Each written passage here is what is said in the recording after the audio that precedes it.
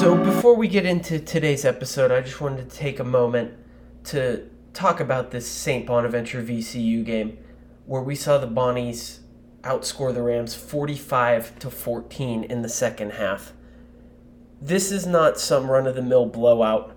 VCU absolutely looked the part of a top 5 team in the first half and gave the Bonnies all they had.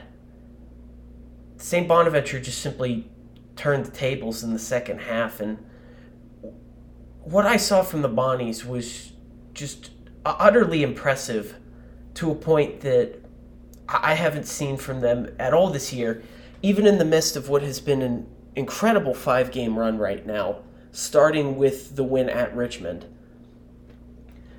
The starting 5 for them of Lofton, Holmes, Welch, Ashunahi, and Attaway has just formed this incredible cohesion together, and you could just see it all throughout the game on both ends of the floor.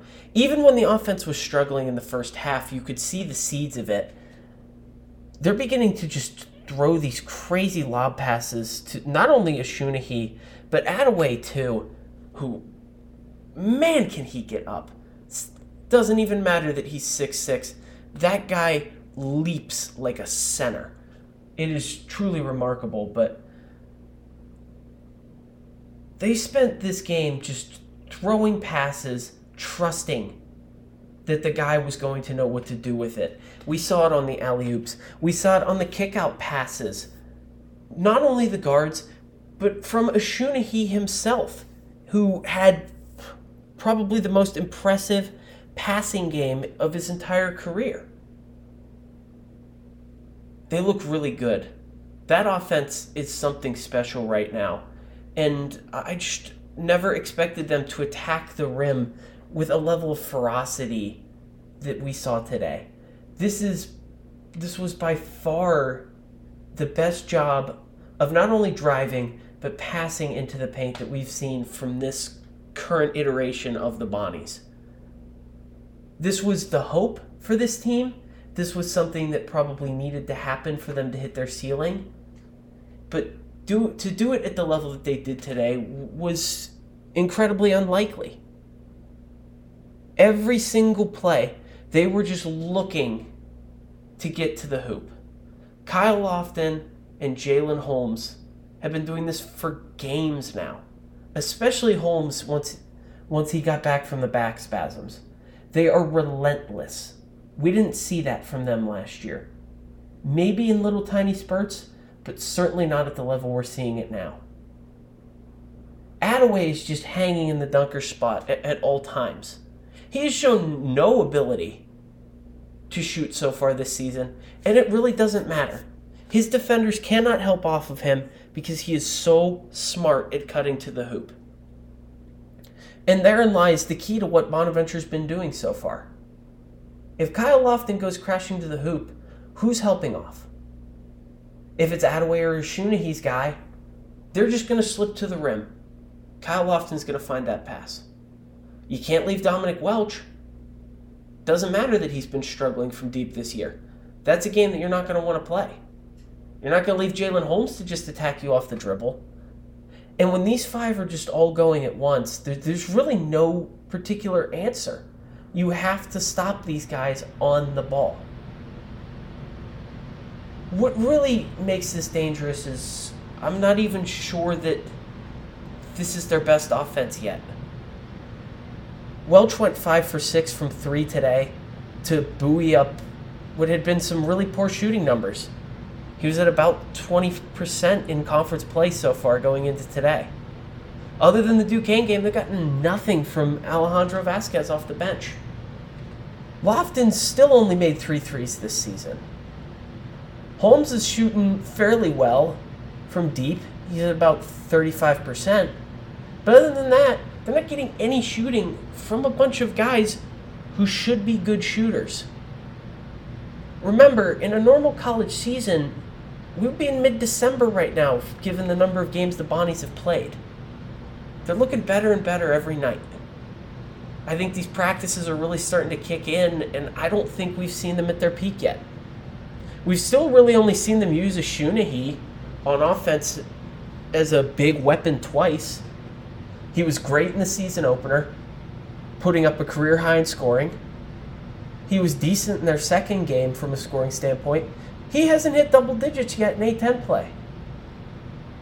Today, he tried to do his best Grant Golden impression and was really just spreading the wealth and spreading the ball around. There's a lot still left to unlock there. Just really the whole point of this is to say that the Bonnie's offense was magnificent today.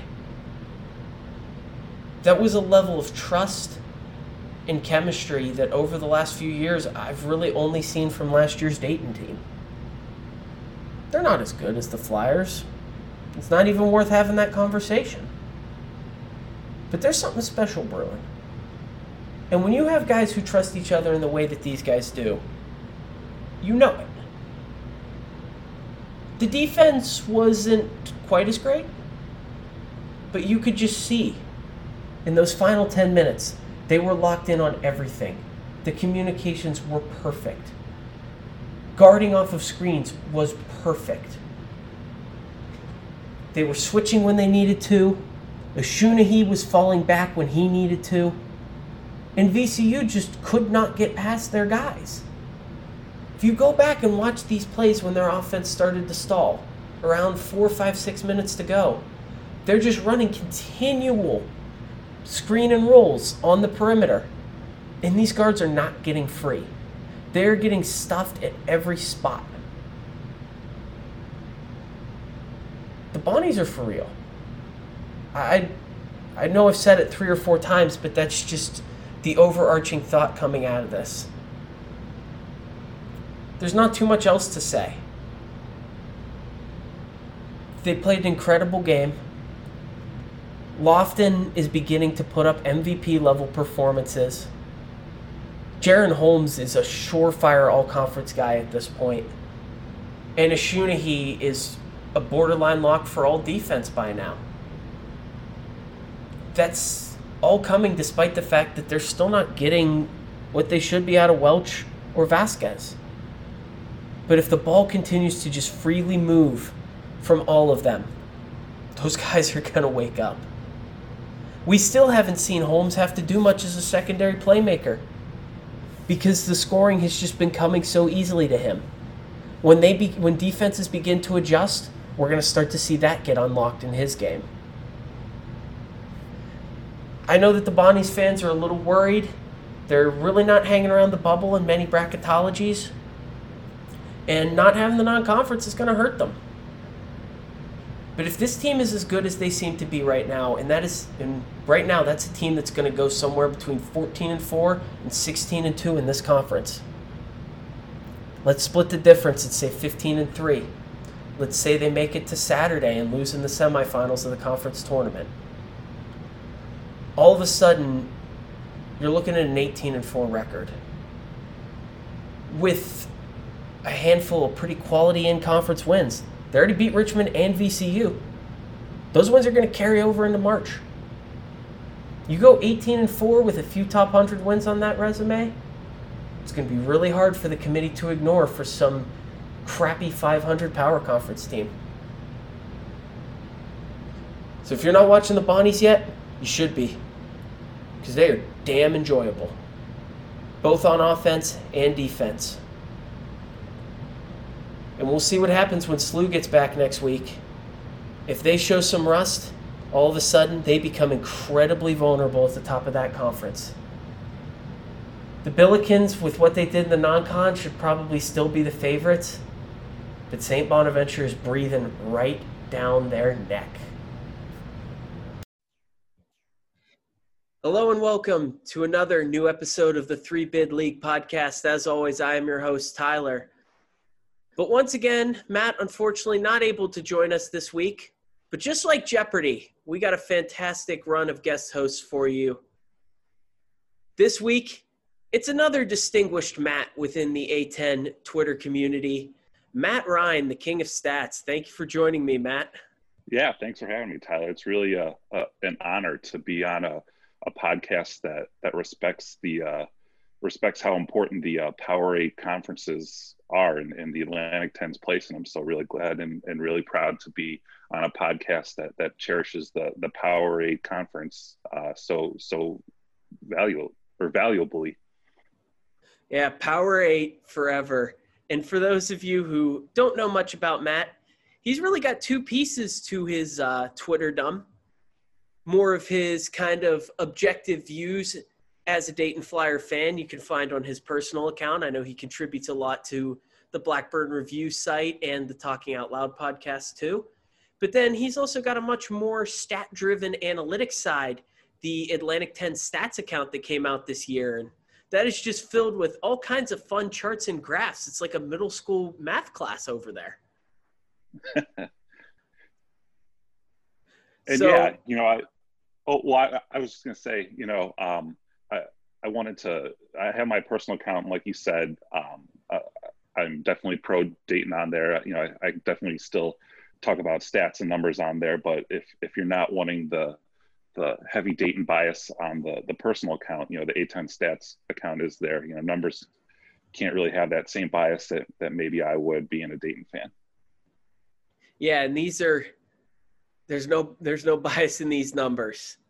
Just plenty of stats, plenty of cool colors. And, I want to start things off with something that, I don't even really know that much about that you're putting out here, which is your no context stats only player of the week. We've seen this 3 times already.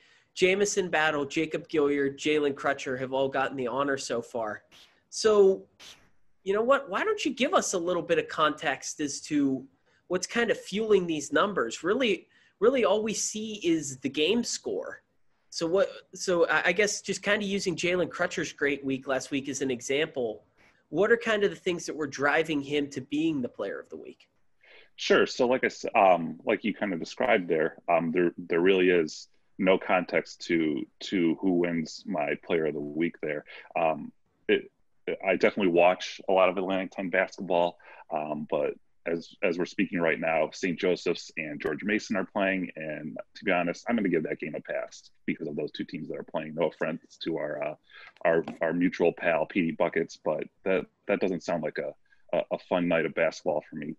So with stats, someone once said that with your eyes you can watch a game better, but with stats you can watch all the games. So I don't have to watch that presumed stinker of a basketball game between St. Joe's and George Mason.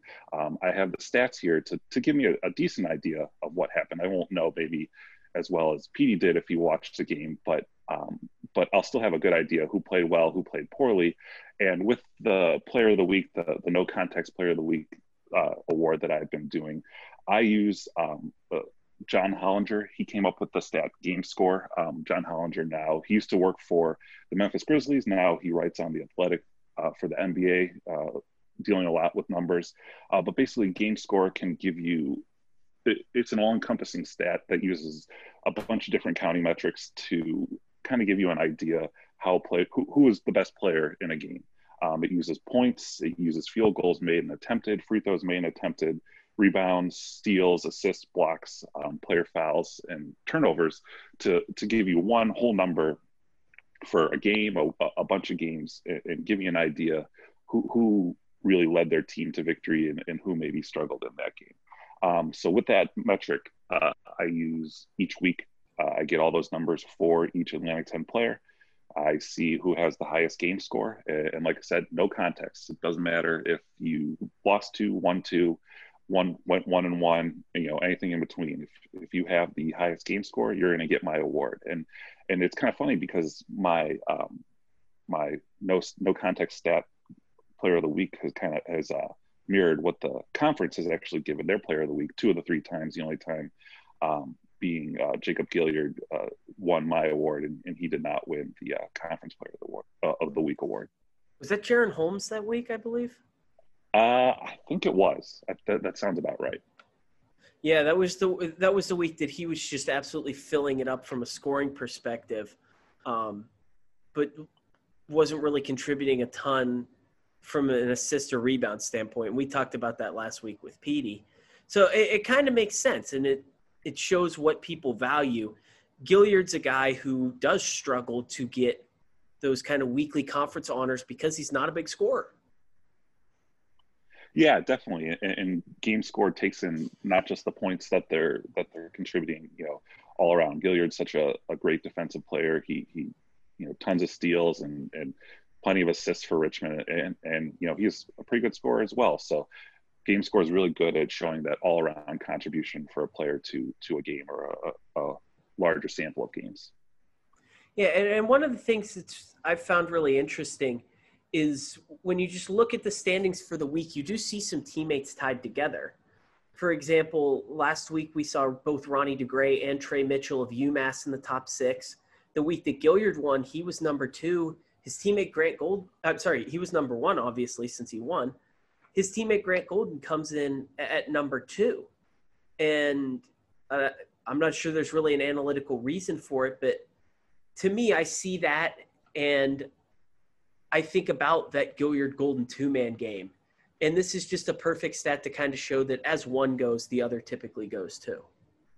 Yeah, definitely. I think there's definitely, inferences that you can make like that. And it really, it's really a good jumping off point for further analysis. It gives us kind of a general idea of how a player did, but then we can look into more, relationships and more analysis, like you just mentioned, like how Golden and Gilliard play with each other, and how that backcourt for UMass last week, really, really did well in their 2 games that they played. I believe the one they both did particularly well. I believe it was against Rhode Island in their win against Rhodey there. Yeah, and Ronnie DeGray is another guy who, like Gilliard, not a typical really fill up the bucket scorer. And so I don't know, I find it fascinating. This is really the first time that we've seen kind of any numbers just truly praising Ronnie DeGray, who I personally think is a pretty damn interesting player at this point in his freshman year. Doesn't score a lot, doesn't even get a ton of rebounds at some games, but he's just a great mover without the ball, and he's a great defender. And I'm actually almost kind of interested if those things would even show up in this. So that's something that's a little tougher to quantify in the numbers moving off the ball, but what he has been doing really well. He's been really efficient when he's been scoring the ball. So far this year, DeGray has a usage rate of 12.6%, which is towards the lower, and it makes sense. He's a freshman, but his effective field goal percentage is 70.7%. His true shooting percentage is almost as high at 69.7%. So when he has been able to get involved in the offense, he's really been effective when he's been able to score and to get his shots off. So it's definitely something that's promising. And I think he had that one game where he really filled up the stat sheet, and that got him on my player of the week runner-up, or I think he was, third runner-up that week, just that one game. But he's definitely, someone to keep an eye on as a freshman. He's definitely been an effective scorer, an efficient scorer for UMass. Yeah, and that's definitely what happened. He really filled it up on Saturday. I'm pretty sure it was a career high scoring output for him, Sunday. Same thing. When they dominated Fordham, it was really just the DeGray and Trey Mitchell show the whole game through. He only had 8 points in that game. I'm thinking of the midweek game, but we'll leave that in. We all make mistakes sometimes. One thing that I actually found really fascinating, Makel Mitchell, who the big man for Rhode Island, who to me I've really just kind of seen as a talented guy who just can't keep himself out of foul trouble. He finishes in second this week, just a smidgen behind Crutcher for the player of the week. Then comes out and has a great first half against Duquesne tonight, and really started to see the Rhode Island fans starting to jump on the Makel Mitchell bandwagon. I know one of them even tweeted at us trying to get us to give a little bit of attention to what he's been doing. And to me, having only caught one of Rhode Island's 2 games last week, this really kind of threw up the red flag to me that Makel Mitchell was a guy to start keeping my eye out for. Yeah, and last week he definitely had a good week, and I think it's safe to say that he hasn't necessarily been super effective and super efficient before that, but it definitely starts to seem like he's kind of turning the corner. You know, he had a good game against Mason where Rhode Island blew out George Mason, and that got him on my list. And like you said, he had a pretty good first half again tonight before Rhodey blew that game against Duquesne. But yeah, so it seems like he's starting to find some form after kind of a slow start. And he's definitely, you know, someone that if he can continue to be an effective scorer and continue to contribute the same ways that he has been, he's definitely going to help improve Rhodey's stance in the conference.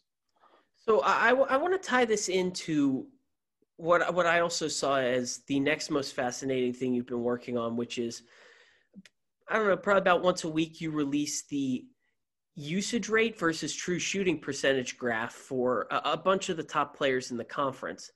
And right now, kind of that best quadrant of high usage but effective shooting is pretty empty. And so I want to get your perspective from, once again, more of a no context stats only thing versus what I've been seeing with the eye tests so far this year, which is I just feel like watching these games, we have not seen as big of a kind of superstar impact where we're seeing the best guys really shine in a lot of games like we typically see in a season to this point.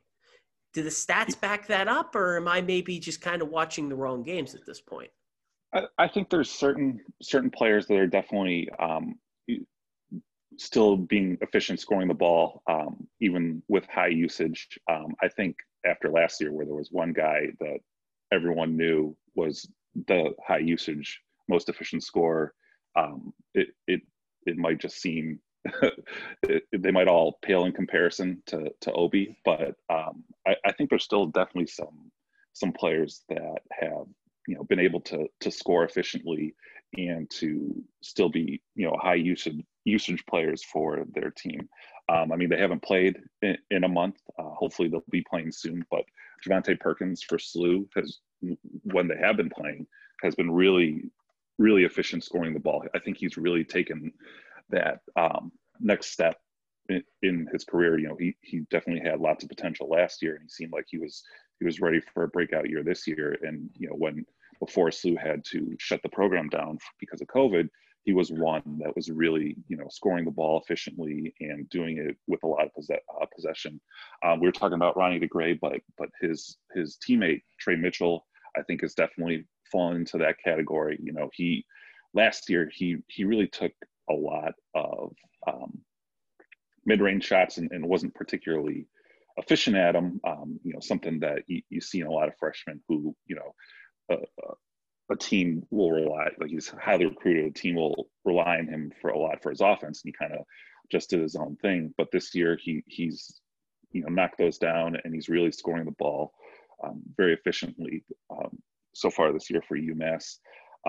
Golden, like we mentioned before, he just kind of continues to be able to score efficiently. You know, I noticed a lot that big men definitely do a lot better when it comes to scoring efficiently over the years in the A10. Golden falls into that category. Trey Mitchell obviously would fall into that category. And perhaps surprisingly, Joel Soriano at Fordham is maybe a surprise efficient scorer for the A10. Will he fall into that category of Fordham players that do well at Fordham and win 5 games or something like that, and then transfer to high D1 school? That's yet to be seen, but he's definitely been one of the players that have been able to score efficiently for in the A10 so far this season. I'm really glad you mentioned Soriano, because the more I look at the graph, the more that his spot kind of jumps out to me. And I'll be sure to retweet this before we put out the pod so that everyone can find it easily.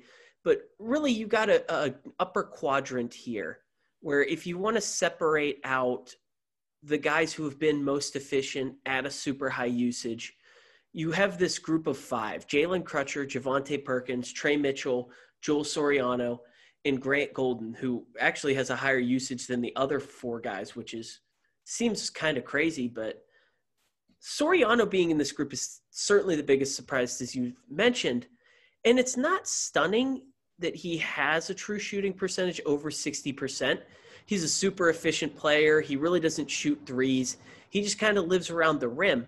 What shocks me is that his usage rate is so high, especially given that he's had a lot of issues with staying out of foul trouble this year. That's true, but also, I mean, what else are Fordham going to do? I can't profess to watch many Fordham games besides the Dayton one. And Soriano kind of had a quiet game against the Flyers, but I mean, who else is going to score on that team? It's not as if Fordham had a avalanche of points that night against Dayton. Dayton really kind of self-sabotaged and lost that game themselves. So there's not a lot of options. So it's not surprising that his usage rate, because it's really just who else are you going to go to? And with someone scoring so efficiently, he's a big body, he scores it well in the paint, and he does pretty much nothing else offensively. That's a good option for a team that's going to struggle to score like Fordham does. Yeah, and I mean, interestingly enough, today we're recording this on Wednesday night, so we're just coming off of their loss to Davidson. He only put up 8 points. They actually got a good game from their starting backcourt. Chris Austin had 19. Josh Navarro had 14. And Soriano actually was third in shots attempted behind those two. So it is just kind of fascinating. I feel like when I've been watching Fordham, which admittedly is not all the games, although they play so many standalones that I've actually watched them more this year already by the end of January than I did last year. Just feels like Soriano's not touching the ball as much, but that's where the eye test differs with the stats, and that's why we have you on here. Now, one guy where I am actually very, very surprised that the eye test matches the stats is Grant Golden. He is seventh in usage rate in the whole conference, behind TJ Weeks, Ryan Daly, James Bishop, Bones Highland, Marcus Weathers, and Jordan Goodwin. And I really did not expect that, because to me, Grant Golden is the guy who is so much better on the eye test than he is on the stat sheet. And I guess this really kind of takes into account how often he's key to the ball movement, which doesn't always quite lead to an assist, but Richmond's done a great job of featuring him in the offense this year, and he's continued to be super efficient from a scoring perspective. And what I think he does really well, I've been a big Grant Golden admirer since he's been in the conference, is his passing is just really incredible. He can suck the defense in, when he gets it low down in the paint, and he can find the open man, a guy like Gilliard or anyone on the Spiders. But he can pass well. He can score from pretty much anywhere. He's good at finishing at the rim. He doesn't take a lot of threes, but he's hit over 50% of them this season. It looks like he's taken 13, and he's hit 7 of them. So that's, you have to respect his ability to shoot from deep. He's a decent mid-range jump shooter as well. Stats guys are known to not like the mid-range jump shot, but with a guy like Golden, he hits them enough that, if you're a stats guy, you can say you're okay with it, because it makes defenders respect that shot. So they can't necessarily just expect him to go to the paint every time. They can't expect him just to shoot a 3 every time. He might hit that mid-range jumper. He might take that mid-range jumper, and the defender has to respect it. So there's so many things that he does well that it makes him a very efficient scorer, just because the defenses can't lock in on one thing. If you try sag off him and go to the and keep him off the rim, he's going to either shoot a mid-range, shoot a 3, or find the open man. If you're trying to deny him from a jump shot, he's going to go down low and beat you there. So Golden just does really everything really well, and it makes him an efficient scorer, and the stats back that up. Yeah, and so I want to wrap this little chat up with a guy that I know you've watched basically all of his games, so that you got plenty of context in your mind. Jalen Crutcher. He has a higher true shooting. Let me rephrase that. The only guys that have a higher true shooting percentage than him are all guys who have usage rates at least 4% lower, many of them much lower. So you're the one who's staring at this graph far more than anyone else. Does Jalen Crutcher need to shoot the ball more? So I think yes. Short answer, yes. He, we mentioned Obi already. He obviously isn't there to be the safety valve for the Dayton offense. And Jalen Crutcher, the question before the start of the season was, would he be able to step into that primary scorer role? He obviously had Obi last year. He had a huge assist rate last year, and a lot of them go into Obi. This year he wouldn't have that. He'd have a lot of untested guys, maybe weren't starting last year on that great team, and now are going to be playing starters minutes. And would he be able to be the main cog in the Dayton offense? And I think at the beginning of the season, you could be hesitant and maybe even say no, but since that Fordham loss, I think he's really stepped up and he's really become a high usage, high efficiency scorer. Last year he maybe wasn't quite as efficient in the scoring as he was this year, but he's really taken that challenge to be the main threat on Dayton's offense. And the area I think he's improved the most is his ability to score at the rim, because he's always been a great 3-point shooter. He's always been dangerous, shooting jump shots anywhere on the court. But this year he's really improved at the rim. Just for example, for last year, he made 56% of his attempts at the rim. So far this year, he has made 71% of his attempts at the rim. So that's a huge jump, and those shots are going to be there. They're the most efficient on the court, those shots at the rim. And if Jalen's able to continue to score that well at the rim and get to the rim as effectively as he has so far this season, he's going to be able to continue to be that high usage scorer that's going to lead Dayton to victory.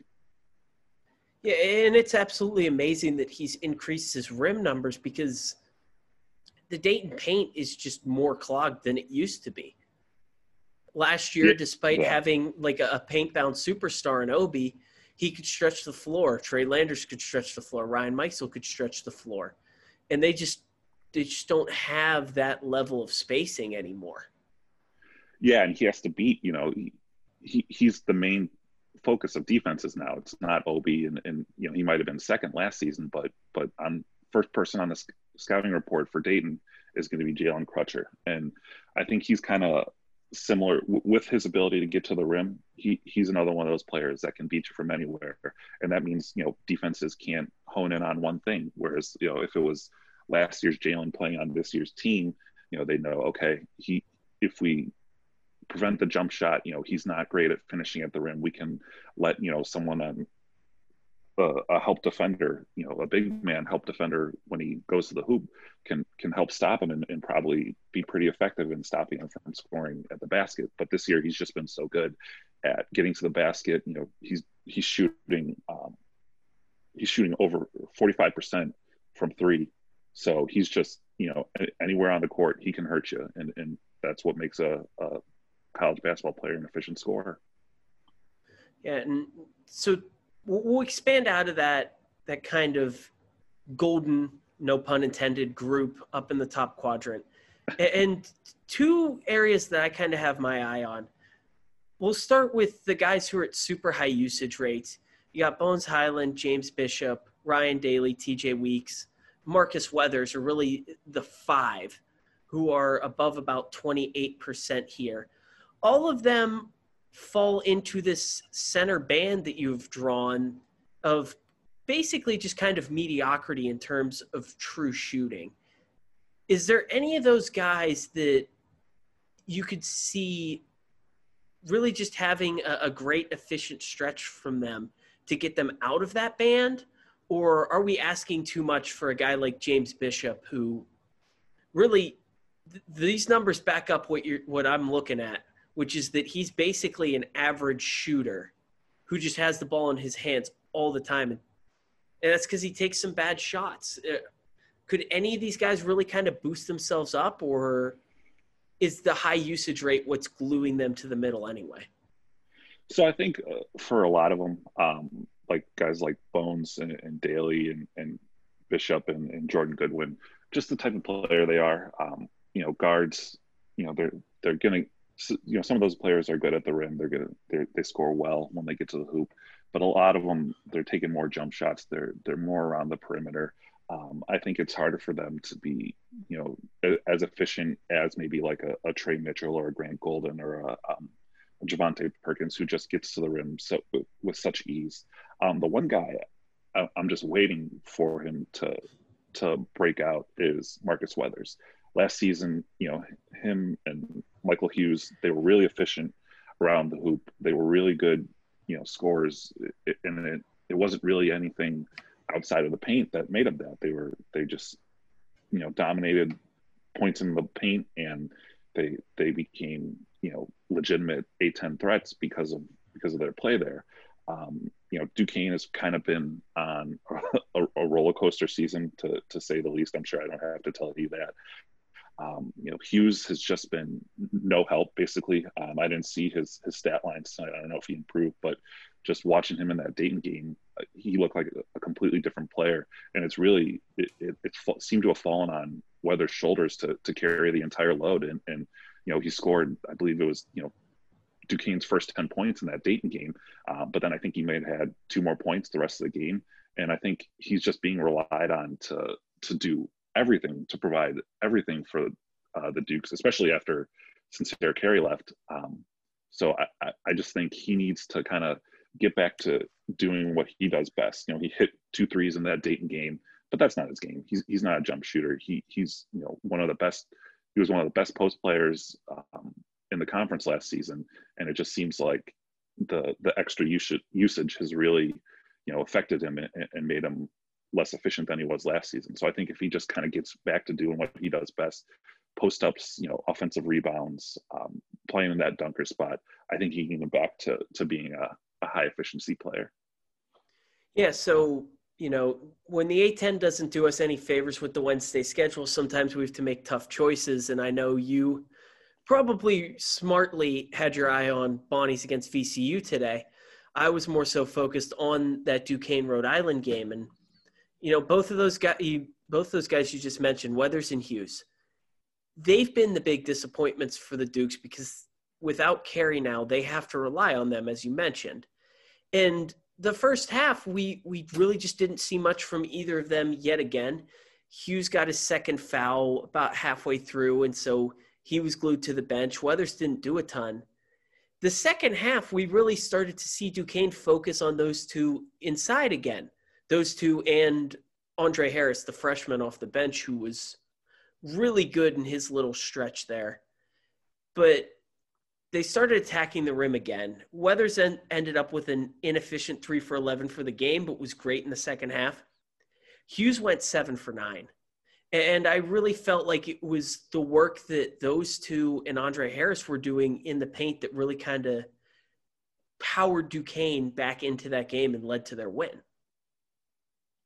Yeah, and that's really the route that they need to go. Put the burden on those guys' shoulders, but it needs to be what they do best. I opened the box score while you're talking there and see Weathers shot 3 threes that he missed, and he shot 3 for 11, from the field the entire game. But it's good to see Michael Hughes have a really efficient stat line in this one. He was a player that maybe isn't someone like an Obi where he's going to be a lottery pick, but maybe he's a guy that I thought last year could maybe get a 2-way contract in the NBA, where he's super efficient scoring when he does have the ball. He's very athletic. He plays really tough defense. He gets a lot of rebounds, a lot of steals, a lot of blocks, and I thought he could have maybe been kind of like a fringe NBA guy, but just his offensive output this year has kind of dashed any distant pipe dream that might have been. Yeah, and his path to the NBA was probably a little tough anyway because of his lack of a jump shot, but he just hasn't been as much of a presence this year, and it hasn't even been foul trouble, which is what has plagued him so much in the past.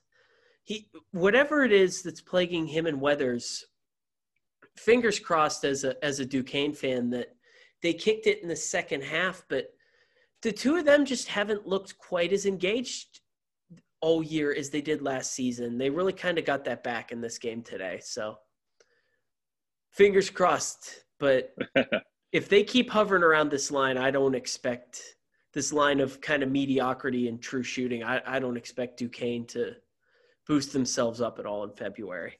Yeah. So just a few guys that kind of stood out to me. I mentioned Bones Highland. He's third in usage rate in the conference, but just kind of hovering a little bit above average in true shooting.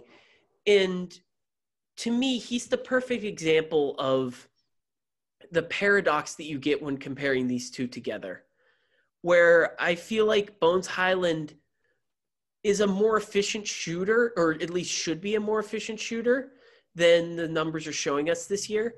But a lot of that is because of the extra burden that he has had to put upon himself because of VCU's lack of scoring. Yeah. And even though he's gone, I guess we got to take a minute to just really discuss how special Obi Toppin really was last year, that he didn't Yeah. fall into that. Yeah. I mean, and that's why he's playing at Madison Square Garden now. He's a guy that, you could rely on him basically every night to bail you out. Not that, the Dayton offense needed a lot of bailing out. Things they drew it up really well to get him good looks and to emphasize his strengths, but he had just had so many strengths that he was able to make everything look really, really easy. So it's been mentioned to death for Dayton fans. I'm sure I know I'm sick of hearing it, but how Obi was kind of a once in a lifetime player for the Flyers, but really he's probably like a once in a decade player for A10, the whole conference.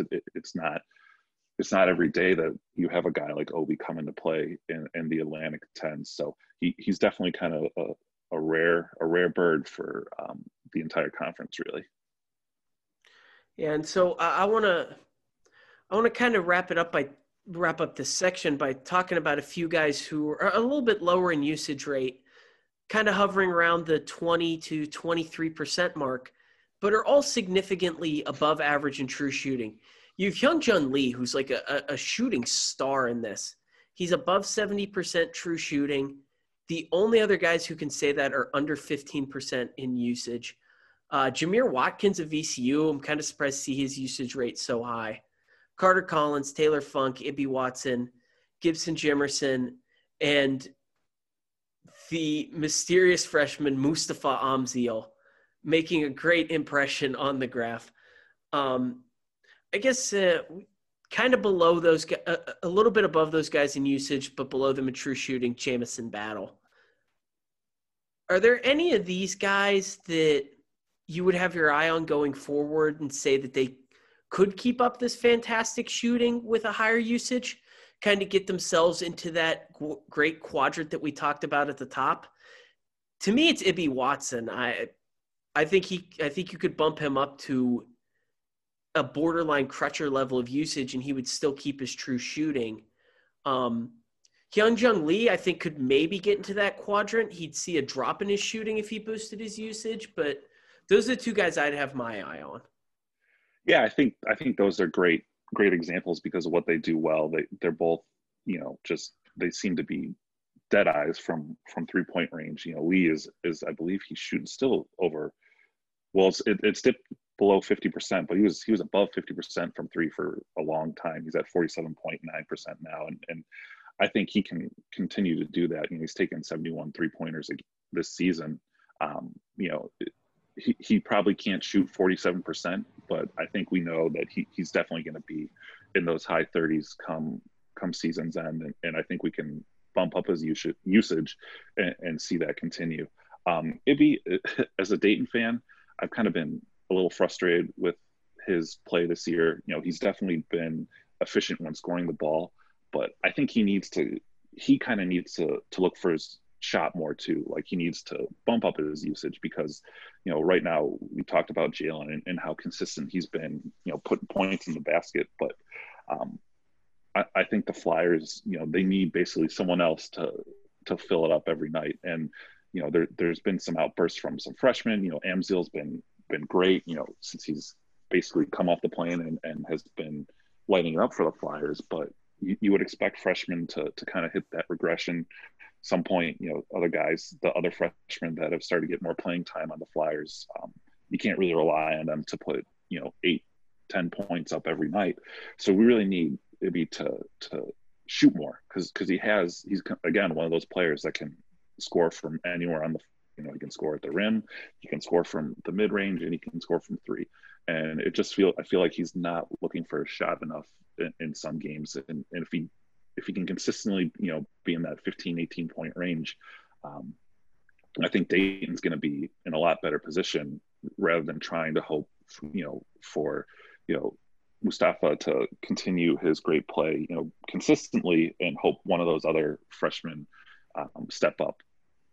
Yeah, and with Ibby Watson, not only have we seen him not necessarily struggle when he bumps up his shot attempts in a given game, but you even just look at his numbers this year compared to last season, despite the fact that he is being used a lot more. Field goal percentage is down about 2%, but 3-point percentage up 5%. He's shooting almost the exact same at the foul line. We're talking about decimal points there. So he has kind of proven that the volume of shots does not matter. All that matters to him is that beautiful 3-point shooting form he has. Yeah. And another nugget I want to throw in for Dayton fans here, Mustafa Amzil right now, almost the exact same true shooting percentage as Chase Johnson, despite about a 2.5% usage rating. I certainly trusted Chase Johnson a little bit more on defense. I think that Dayton loses a little bit of what they had with being able to play Johnson at the 5 defensively. But, Mustafa Amzil is basically the same right now on offense. And if he keeps developing over the next month, then he's actually just going to be better for this team. Yeah, agreed. He's been really impressive since he basically got off the plane and went in for that first game. I think it was against LaSalle. Obviously, that the result didn't go Dayton's way that day, but he was the one bright spot in that loss, and he's continued just to be impressive. It's really interesting to see him. He's had experience playing internationally, and I think that's really helped him. Not to be overstimulated from just kind of going right into it. He's another player who you can't let him shoot anywhere. He's the best finisher at the rim for the Flyers this season. He's finished 85% of his attempts at the rim, and not to say that he's on the same level as Obi, but that is higher than Obi. It's obviously a lot less attempts, and I don't want anyone to say he's the next Obi, but it's been really impressive. And partner that with 41% from three, and he's hitting over 57% of his mid-range shots, and he's just a player that anywhere on the court he can beat you, and he's going to be he's definitely going to be a focus of defenses, and he's one that is going to really help Jalen, kind of ease some of the burden that's on Jalen Crutcher's shoulders when it comes to scoring for Dayton. Yeah, and I'm glad you mentioned the rim shooting percentage compared to Obi. That's where sometimes not having the context does kind of hurt. Where, yeah, Obi caught some fantastic alley-oops last year, but he was creating a lot of that stuff himself. And Amzil is really shooting great around the rim because of his cutting ability and his ability to get open, as opposed to really kind of working it out himself. Although I will say he's got a pretty nice finishing when he gets the ball at the foul line and just goes. Yeah, definitely. And he's just going to get better. I think if he's not Obi, but I think, and there's been a lot of criticisms of Anthony Grant's coaching this year. But I think one thing that we can be confident in is, if Amzil stays with the Dayton program, he's going to get better next year. He's going to get better the year after, and he's going to be, a player that we can depend on when it comes to, taking big shots and being the one who's going to really be the efficient scorer and take the most shots for the Flyers in the future. Yeah, and we'll wrap up the offensive discussion with this. Two Davidson guys. You just went in depth on Hyunjun Lee, and I got kind of distracted by the Amzil talk. My response on Lee was just simply, he's still mostly a catch and shoot guy. We don't see him do much off the dribble yet. I'm sure we won't until next year when Grady and Collins are both most likely gone. He's going to have to take over that role. And so going into next season, I'm really curious to see where that little bubble ends up. But his teammate, Kellen Grady, is the only guy that is just dead on your average line for true shooting that kind of shifts as the usage rate shifts. And, you know, I've been really impressed by what he's been doing lately. He's been just kind of playing himself more into the flow of the game. And so he's actually making Davidson basketball a little bit more exciting here in these past few weeks. I think that he could kind of carry himself above that line with his usage rate really kind of staying in the same ballpark. Yeah, I think so. And I think he's definitely struggled the first part of the season, I think. I think the Dayton game, he played fantastically. In the stat preview on Blackburn Review, I kind of mentioned how he'd been kind of mediocre, especially for a preseason all first team A-10 player. And then he went and nearly beat Dayton himself in that game. And he's done, you know, a lot better. He's shooting a little bit better from three. He's always been a good jump shooter, but he's really pretty average so far before that Dayton game when it comes to shooting from deep. And I think it's just gonna, you know, it might see some positive regression to the mean there, where we see his shooting improve back to kind of the levels that we would expect for him. And I think that'll just help Davidson getting him to the levels that we're used to seeing him. Yeah. One other guy. I don't want to lose this before we move on. Fats Russell, another dude in the same situation as Grady, who's kind of struggled this year. His usage rate is way down. His true shooting's way down. And I mean, that pretty much just sums up his year. I think that, to be honest with you, I think that kind of sums up his career. He's always been a high usage, low efficiency guy. He's never really been, you know, one that's going to have a high points per possession, but he's just so integral into the roadie offense that, you know, you just kind of have to live with it. And, you know, for better or for worse, you know, they're below 500. And I think that's kind of the territory that they're going to stay with, if Fats is going to be the one that is, you know, driving the offense and taking the most shots. And just, you know, he's going to get plenty of assists, but he's definitely going to find his own shot plenty of times too. And I just think, you know, unless there's a really drastic improvement in his usage or in his efficiency and his true shooting, it's just kind of going to be a ho-hum, you know, middle of the road year for Rhodey the rest of the year.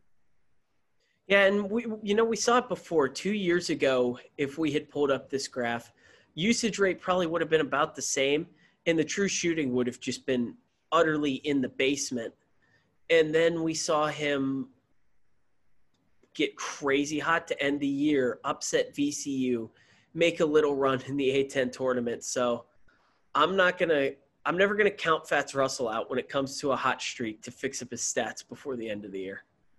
And to be fair, he might, you know, see some, we mentioned positive regression for Grady. We might see the same thing for him because he's shooting 24% from three. And I don't think he's a great 3-point shooter, but I don't think he's that bad. So I think we'll definitely see that improve. Will improve to a level that will, you know, see Rhodey compete for a top 4 bid. Probably not, but at least get him more, you know, more better than 24%, which he's shooting right now. Yep. And so we'll carry this over now to the defensive side of the ball. You got a steal rate. You love to compare the steal rate and the block rate. And, you know, I just kind of want to point out the 3 big outliers here. Hassan Ward, whose block rate is through the roof. His teammate Jimmy Clark, who leads the league in steal rate. And then, big surprise here, Jacob Gilliard, also right there with Clark in terms of steal rate. And 0% block rate, which I guess is not surprising for a 5'9" guy. I know this particular chart is really telling you a lot, something that you've been excited about. So, I'm just going to kind of let you steer the car here. Sure. So Seth Partnow, who used to work for the Milwaukee Bucks in their analytics department and now writes for The Athletic, talking about analytics in the NBA, he mentioned that, any player that has above a 2% steal rate and a 2% block rate is kind of a good way to gauge if he's athletic enough for the NBA. Now, obviously, that doesn't necessarily guarantee that a player will be successful in the NBA, or they'll make it, or or they'll be good enough, anything like that. There's obviously a lot of factors, but it's at least a good gauge to see if they have the athleticism necessary to compete at that level. A player we mentioned earlier regarding Duquesne, Michael Hughes, is kind of on that 2% of each threshold. He's been his entire career where he's had 2% block rate and 2% above a 2% steal rate. But we see some guys in there this year that are some guys you expect, like Sunni. We obviously would expect him to have a high block rate. The two, or Malik Martin for is in there. And then, like you said, some of the VCU guys like Hassan Ward. Jimmy Clark is just below the 2% block rate, but he definitely, like you said, he's one of the leaders in terms of steal rate. And Hassan Ward and Clark are just barely above the 15 minutes played threshold that I have here for this chart. But it really just kind of shows just like what type of team that VCU you're going to face pretty much year in and year out. These guys are younger guys. They're rotational guys, but they're just, guys that are going to, play dogged defense on you and really what you would expect from VCU. Yeah, Hassan Ward really impressed me early on in the year, was just skulking around the rim, swatting everything in sight. And I guess the fact that he is so firmly in over both of those 2% lines, despite not playing a ton of minutes compared to really what I personally have hoped he would, is remarkable. The man's a freak. He's kind of the, I don't even want to say the successor to the throne of the Michael Hughes, impacts everything on the defensive end, because with Hughes' struggles this year, Ward's kind of just taking it from him now. Yeah, definitely. I had the VCU Bonnie's game on before we started talking here, and he was just all over the place making plays. He had a bunch of blocks. He was a bunch of rebounds, and a couple points. He's not quite the efficient scorer that maybe they would be looking for to make it to that next level of the NBA. But just defensively, he's going to be the 15, 18, 20 minutes that he's in, he's going to be a nightmare for whoever he's guarding. Yeah. So another one of my favorite, really my two favorite things here. Number one, as we just mentioned with Hassan Ward, the VCU kind of gold is just peppered all over this chart in impressive spots. We mentioned Ward. We mentioned Jimmy Clark. Corey Douglas, he is way up there in blocks, top 5 in the conference in block rate, kind of hanging right on the edge of the 2% steal rate. Keyshawn Curry, just barely in on steal rate, but he crosses both of those lines too. And, if this isn't the epitome of havoc, I don't know really what is. Right, exactly. It's just, it seems like you can, change the names, but you're going to have 3 or 4 guys probably on every VCU team every year that are going to probably fit into this above 2.2% block rate and above 2% steal rate. They're always going to have a handful of guys that can probably guard multiple positions and just make your life miserable on offense. And this is what we weren't seeing from the Rams last year when they just collapsed down the stretch.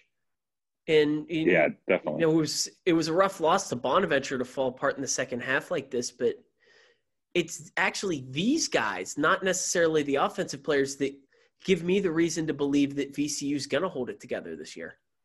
Yeah, and I think the falling apart from in tonight's game was primarily due to the offensive struggles that they had. They finished with a 85 offensive rating, a 39.66% effective field goal percentage.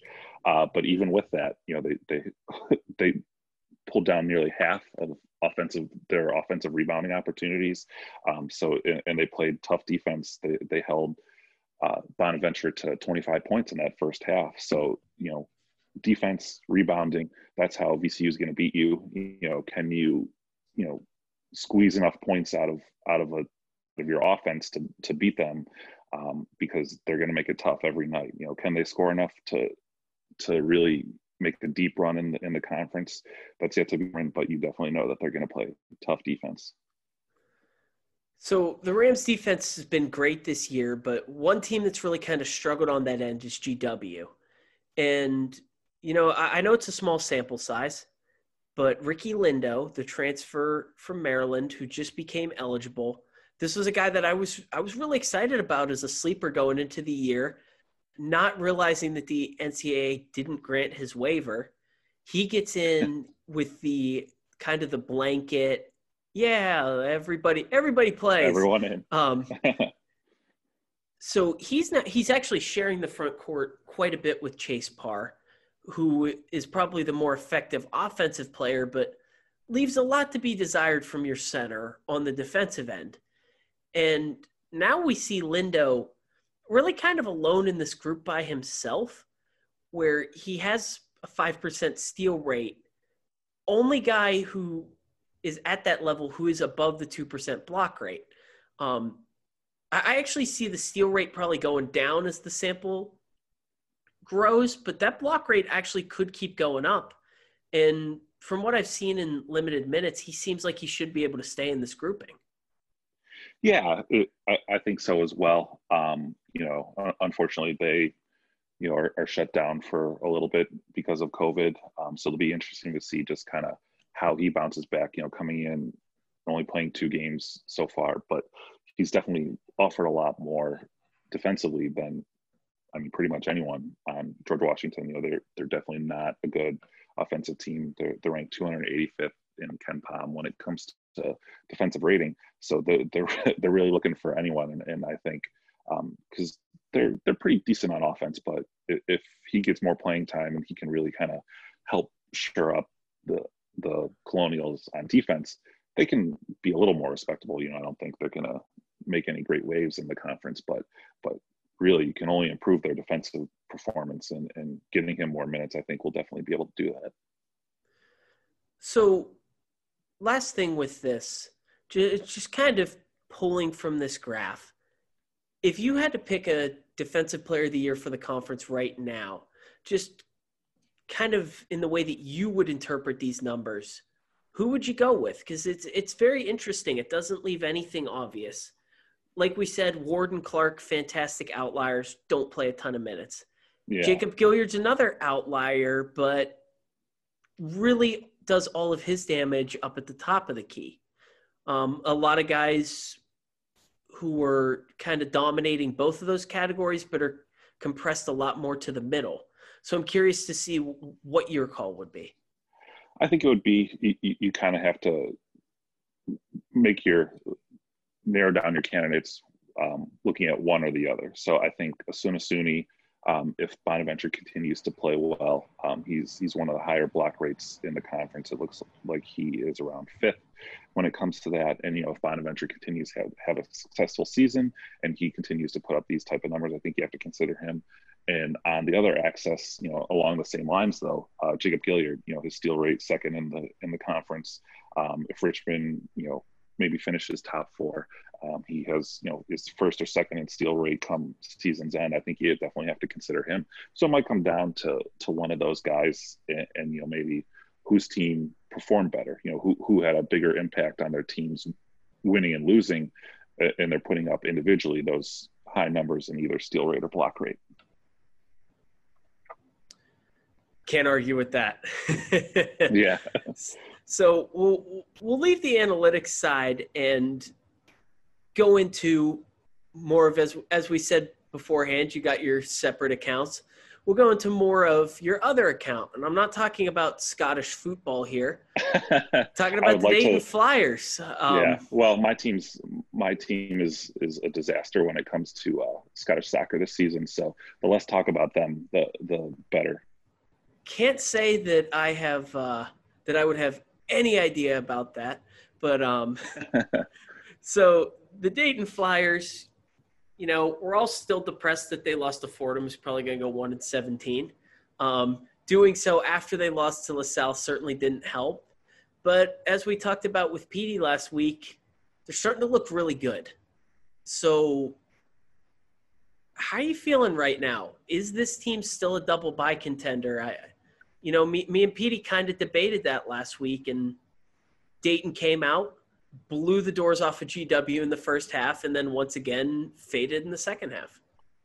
Yeah, I think they'll be around that fourth, fifth range. Maybe just miss out on the last day, or maybe just sneak in on the last day of games. It's kind of hard to tell because it's kind of hard to you can predict. Okay, will Dayton beat? Maybe they'll split with SLU. Maybe they'll split with VCU. Maybe an optimistic Dayton fan is telling themselves that. But as SLU just proved, we don't know how many of these games they're going to play. We don't know. We might come season's end where teams have played different amount of games, and it's really hard to predict. But I think Dayton is definitely they seem to be figuring out that the small lineup is the way to go. And Jalen Crutcher has figured out that he needs to be the top scorer every night. He needs to put up 20 at least a night. He needs to, shoot efficiently. He needs to be able to find, basically take charge of the entire game and really, be the, the quote unquote man for Dayton to be anywhere near the top four of the conference. And I think we also need to see less big lineups. I think Jordy Shamangas can still provide usage. He still bring down rebounds. He can still score in the paint. We're not going to expect him ever to be average double-digit points, but he can still play a role. But I think he needs to see less minutes in the game. Starting, if he wants to start still, if Anthony Grant wants to put him in the starting lineup, that's fine. Just it's not who starts; it's more who finishes. And I think we need to see his minutes reduced. Maybe not eliminated entirely, but we definitely need to see his minutes reduced. And more of the smaller lineup, give some of the younger guys, they may be inexperienced, they may make us frustrated with freshman mistakes, but give them a chance to learn and contribute. So one of those guys who's made a lot of freshman mistakes, and a dude that I really was just not that enthused by until this last week or so, Zimi Nokeji. I could finally say his name. It only took like 7 months, or hell, I guess it's been a year since he transferred from Florida State. To me, he was just kind of just a body on the court at the start of his time. He was really just floating around the three-point line. And now we start to see his value. And it goes perfectly hand in hand with what you're saying, going smaller, using him more at the 5. And he's fantastic at that on offense because he has so much athleticism around the rim. My dad has started calling him Baby Obi. And, it'll never be the same, but he's not that far off athletically. Yeah, and he's another guy, again, the small sample alarm should be going off in your head. But he's finished at the rim really well. Obviously in limited minutes, he just really got into the rotation this year, but he's hitting 75% of his field goals at the rim. And again, much smaller sample, but that's pretty similar to what Obi was around in his career. So it's not a crazy comparison. He needs to, be a little more consistent when it comes to his play out there. But I think giving him more minutes will help build him that confidence and let him become more consistent when he's out there. Yeah, and even increasing his role in this offense, I'm not sure is going to affect the sample variant. He seems to really want to take more of his bad shots from 3 than in the paint. So I'm not too worried. Yeah. Yeah, and he's taken 64% of his shots from three this year.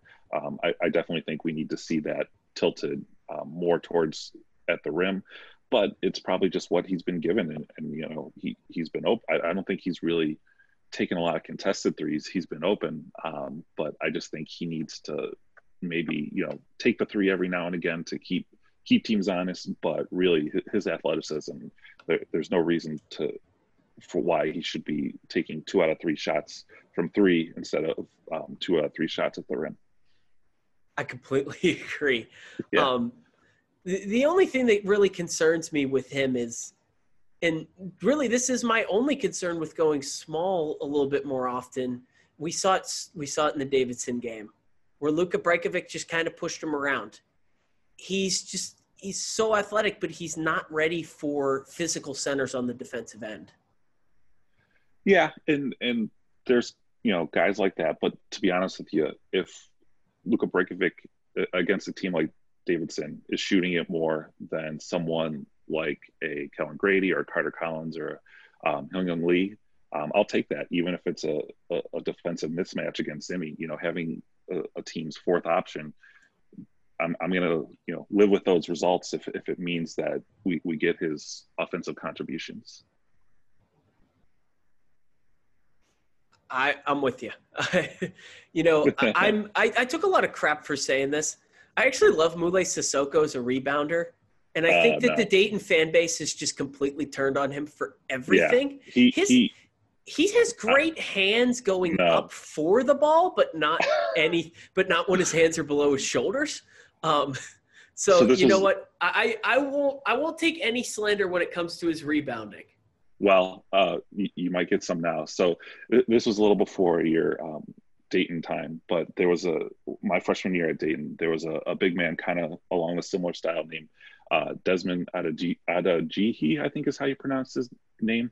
And he was kind of a big guy too. And my roommate and I, wanted to love him and because he was just a big guy and he seemed like he was, funny. But come season's end, our freshman year, my roommate dubbed him to have ping pong paddles for hands. And I feel like Sissoko is just the exact same way. He can't grab a ball. He constantly is putting the ball on the floor whenever he has like a putback attempt, or Jalen will find him, cutting to the rim. He's constantly losing the ball. And I just don't think he's a Division I basketball player. So I said before that I would like to see Jordy's minutes reduced. I'd like to see Sissoko's minutes removed altogether because he kills Dayton when he's on the floor. I haven't updated the numbers recently, but like looking at the, I can pull lineup data, and every lineup that he was in had a negative net rating, both offensively, the offensive net rating minus defensive net rating. It was always negative when he was on the floor. So he just kills Dayton whenever he's on the court. So he actually reminds me of a Duquesne big man from a similar time period, Mauricinho Williams, who was only there, I believe, 2 seasons, comes in as a transfer from Kentucky back right before the Calipari era started. I actually think he might have transferred because Calipari came in, but nevertheless, just a big dude, a very intimidating body, didn't get pushed around, and got his hands on everything, even though he couldn't necessarily grip the ball all the time. He was always there for the tips.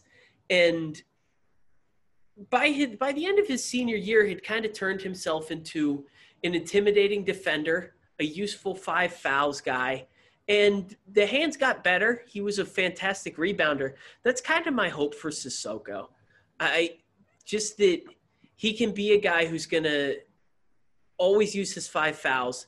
And if he can just get the grip a little bit better over the summer, because he tips so many rebounds. And that's the great indication of a guy who can become a great rebounder, even if he isn't right now. So that's where I'm holding out my hope there. Can't erase him entirely, because if Jordy falls back into his bad foul habits again, they're going to need him to keep guys away from the rim. So I hope he can figure it out. I hope so too. I'm just not confident. So the one discussion, just another guy kind of who was on the fringes of the rotation, and I've been dying to have this talk ever since the Davidson game. Elijah Weaver is healthy now, and with Rodney Chapman out, Weaver is just beyond critical to this team. I love what he is doing to fit into this offense.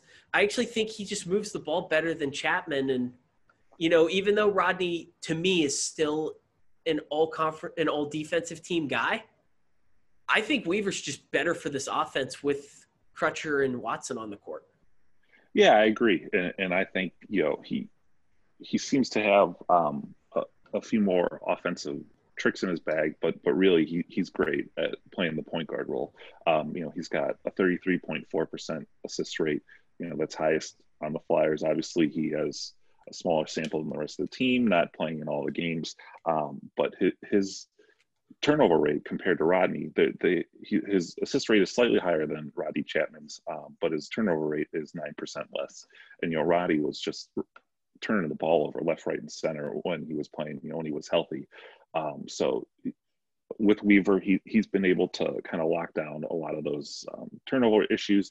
It's still a little higher than I would like. I just think that's kind of going to be Dayton's MO this year. A lot of turnover just based on how they play with a lot of passing and a lot of the moving of the ball. It's going to lead to a lot of turnovers. But even if you can reduce it to that like 20% range or even get below that 20% range, I think Dayton would be in a lot better shape. And I think Elijah Weaver can definitely help with that, with his ability to move the ball and set up his teammates.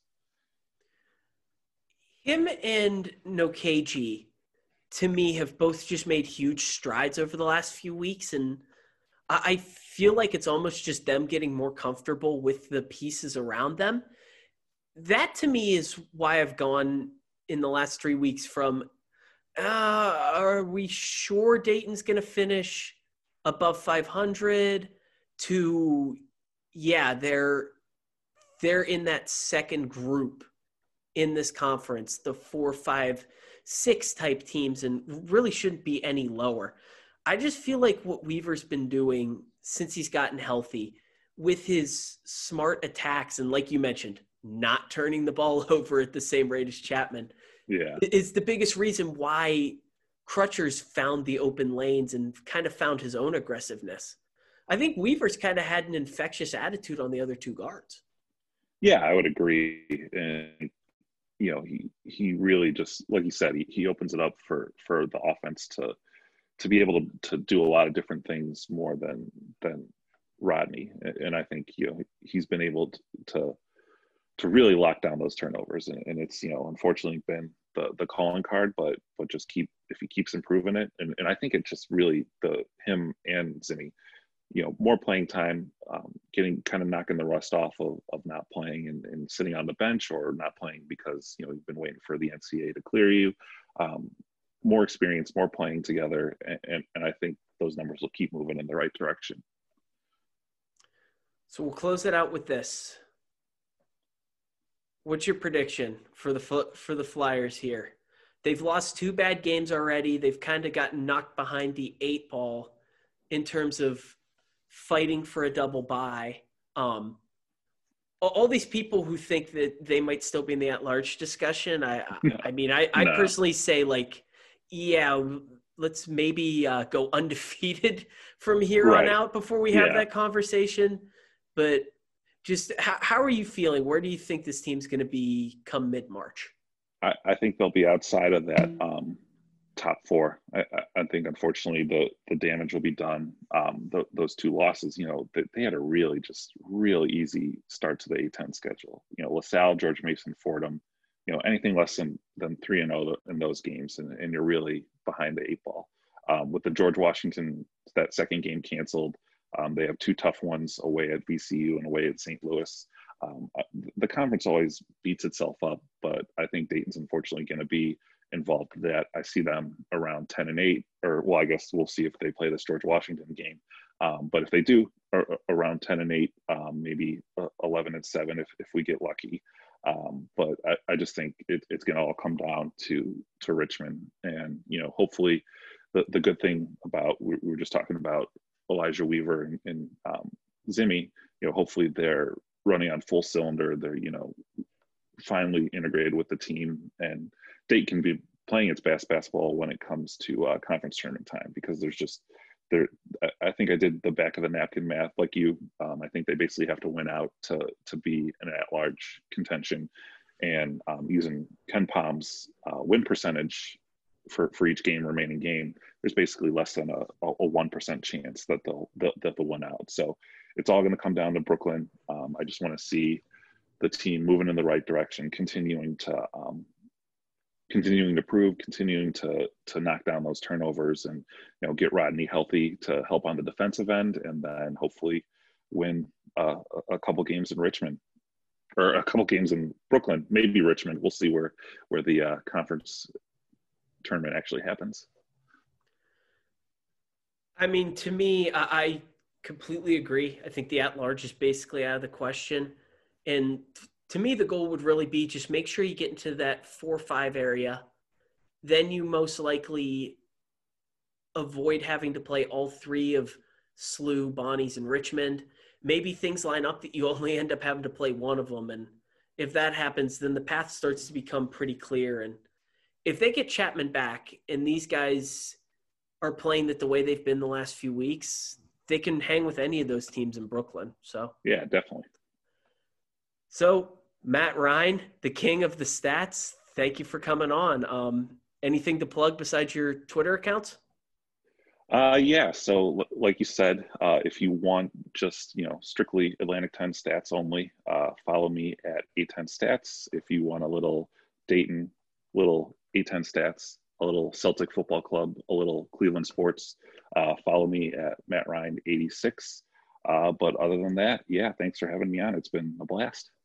Yeah. Thank you for joining us for the second straight year. Great stuff once again. Just keep firing out those awesome graphs. Maybe you can put some stuff together, help out Chris Pyle as he goes through his teaching year. Might be able to do something interesting for his students. But thank you for joining us. Yeah, thanks. So that does it for today's episode of the 3-Bid League Pod. Once again, just want to thank our terrific guest host for the day, Matt Rhein. Our normal Matt will be back soon. Don't you guys worry. But for now, if you enjoyed the pod, just be sure to give us 5 stars on iTunes. Leave us a comment. Always appreciate it. Anything that we can do better, anything that you've really enjoyed that you think we got to keep doing, just send us something on Twitter or to our email, number3bidleague@gmail.com. Thanks for listening. Everybody just keep staying safe out there.